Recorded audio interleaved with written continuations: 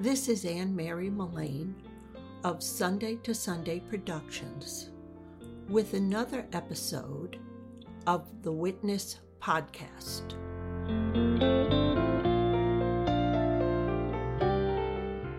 About 1 month ago, I was recently returned from a mini getaway to the city of Boston. It was early October, and I had decided to forgo my annual retreat and use my vacation instead to spend some significant time in a city that has meant so much to me. Unfortunately, the trip was cut short soon after it had begun. I came down with COVID and so returned home early, where I was nursing what was really no more than a mild cold. I had the news on the TV, and it was 24/7 coverage of the war that had recently broken out between Israel and Hamas in Gaza. As I continue to hear of the atrocities and the situation of hostages and the loss of life, I have to ponder, where does this all come from, really? How far back? Where is truth? Where is God?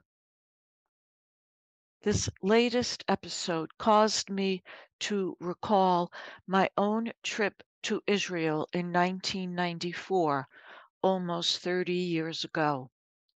I was graduating from theology school and asked my mother to give me the trip as a graduation present. I went with a group of women, some from my parish and some women religious. The trip was entitled A Pilgrimage to the Holy Land.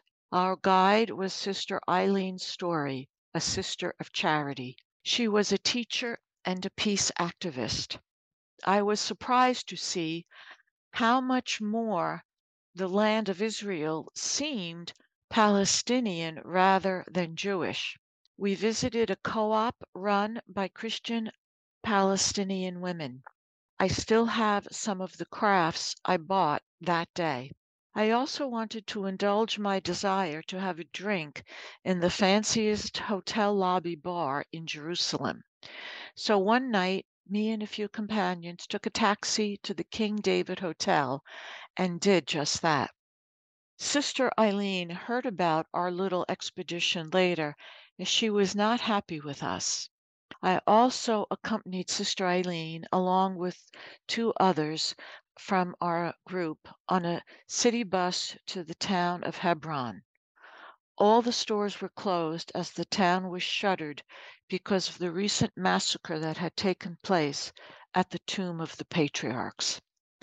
We approached the sacred site, sacred to both Jews and Muslims, and an Israeli officer surrounded by two soldiers approached Sister Eileen. I and our companions stood next to her. The soldiers were heavily armed but very gracious. Sister Eileen was an elderly woman who carried a distinct air of authority and goodwill. Understandably, we were not allowed to enter the site. One of our number, who was then working at the parish, bought some glass goblets to use during Mass. Hebron was famous for its hand-blown glass. But there is one outing, one afternoon, one experience that remains alive for me up to this very moment. On our Friday afternoon in Jerusalem, we were going to join the Franciscans on the Via Dolorosa, that is, the way of the cross that Jesus walked on the road to Calvary. We were staying just outside one of the gates of the old city. As we walked to the starting point through the old and very narrow streets lined by the tiny stalls of Palestinian shops selling all kinds of wares, we were jammed together in a pedestrian bottleneck of sorts. We moved very slowly. The Muslim population were returning from the mosque that sits on top of the Temple Mount, where they had their Sabbath services on this Friday afternoon. We had visited the Temple Mount earlier on our trip.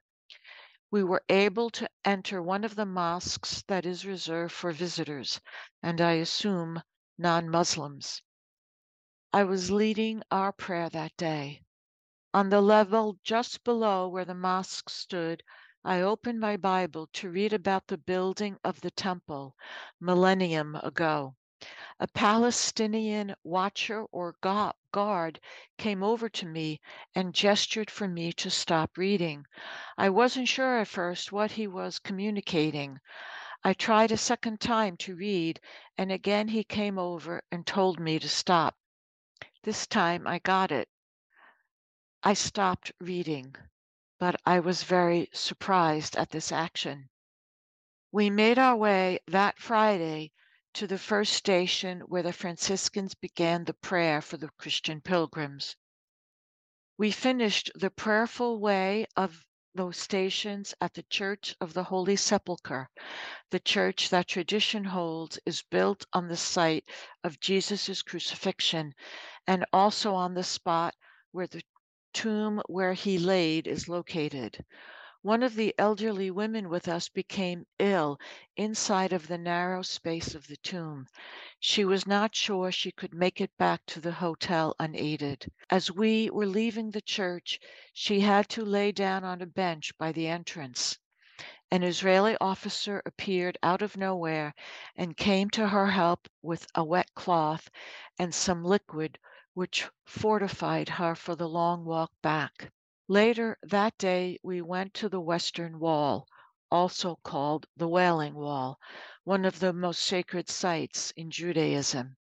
It is the last remnant of the temple, which was destroyed by the Romans in 70 AD. It is part of what was the retaining wall that surrounded the temple. Jews come to this place to pray, to express their sorrows. It is the custom to write prayers on a little piece of paper and place them in the cracks of the huge stones of the wall. I had brought some pieces of paper with me, some given to me by friends. There is a divider, a short wall as one approaches the Wailing Wall. There is a section that is just for men and a much smaller section that is just for women. Since it was late Friday afternoon, the Jewish people of Jerusalem were preparing for their Sabbath. Women and girls were coming to the wall. They were dressed up the way people used to dress to go to church on Sunday. A rabbi stood near the back of the divider, away from the wall. With him stood young boys, and girls stood on the other side of the divider. He was asking them questions. I saw him give $1 to a little girl who had answered correctly. It was a delightful sight. The wall was a powerful place. That evening, in our time of sharing and reflection, I commented on all the movement I saw and was part of that day. Muslims coming from Friday prayers, Christians walking towards the way of the cross, Jews going to the Wailing Wall in preparation of their Sabbath. So many people in a very small part of the world walking in a very small area of that part in order to pray, in order to be with their God, in order to hope in God, in order to express their hopes and dreams in their own traditions. How pleased I thought that God must be to see all this activity, all this difference, and all this shared faith in the one Most High God all coming together. It is one of the most profound places on earth. And so in these days, I have to ask, what have we done? How to enter this space here and now as we grapple and reflect on the world yet again, the world we have created. a world set apart from the world God had in mind, our purposes so removed from God's purposes. Again, the situation calls all of us to ask, can we find our way back to God's purposes, back to the flourishing of life for all here on earth? I know a little bit of what came before these current days. Anti-Semitism, the hatred of the Jewish people, has been around for a long time. In more modern times, one can look back to the late 1800s all over Europe. Jewish ghettos were commonplace in major European cities, and Jewish communities were marginalized and victimized by government actions called pogroms, where the property of Jews was destroyed and they were displaced. Jewish activists, notably one Theodor Herzl, called for a homeland for Jews where they could live freely as a people and be protected from prejudice. The movement towards this goal was and is known as Zionism. This became accepted and solidified after the Nazis and World War II and concentration camps. The UN and the world came together for the birth of modern-day Israel. Tom Shepard's recent play, Leopoldstadt, brilliantly recounts this painful history, including the years before and after the Holocaust. By the end of the play, members of the audience are sobbing. I was sobbing. I hugged the woman sitting next to me who I didn't know, and she told me she had family members who had perished during the war. All I could say to her was, I am so sorry. When I was in Israel, I saw how the Palestinians have been treated as second-class citizens, or worse, like people of color here in the U.S. for much of our own history. I understand they have gained some footing in the past 30 years, like people of color here in the U.S. since the 1960s. Surely there is much to be done. Palestinians have legitimate issues.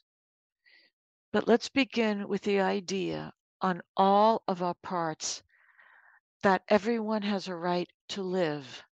That is to say, Israel and its citizens are entitled to and have a right to exist. Thank you. This is Anne Mary Mullane for Sunday to Sunday Witness from Kearny, New Jersey. Please subscribe to Sunday to Sunday and tell your friends about us. Check out our full website and other free resources at sundaytosunday.net. Thank you, and we'll see you next time.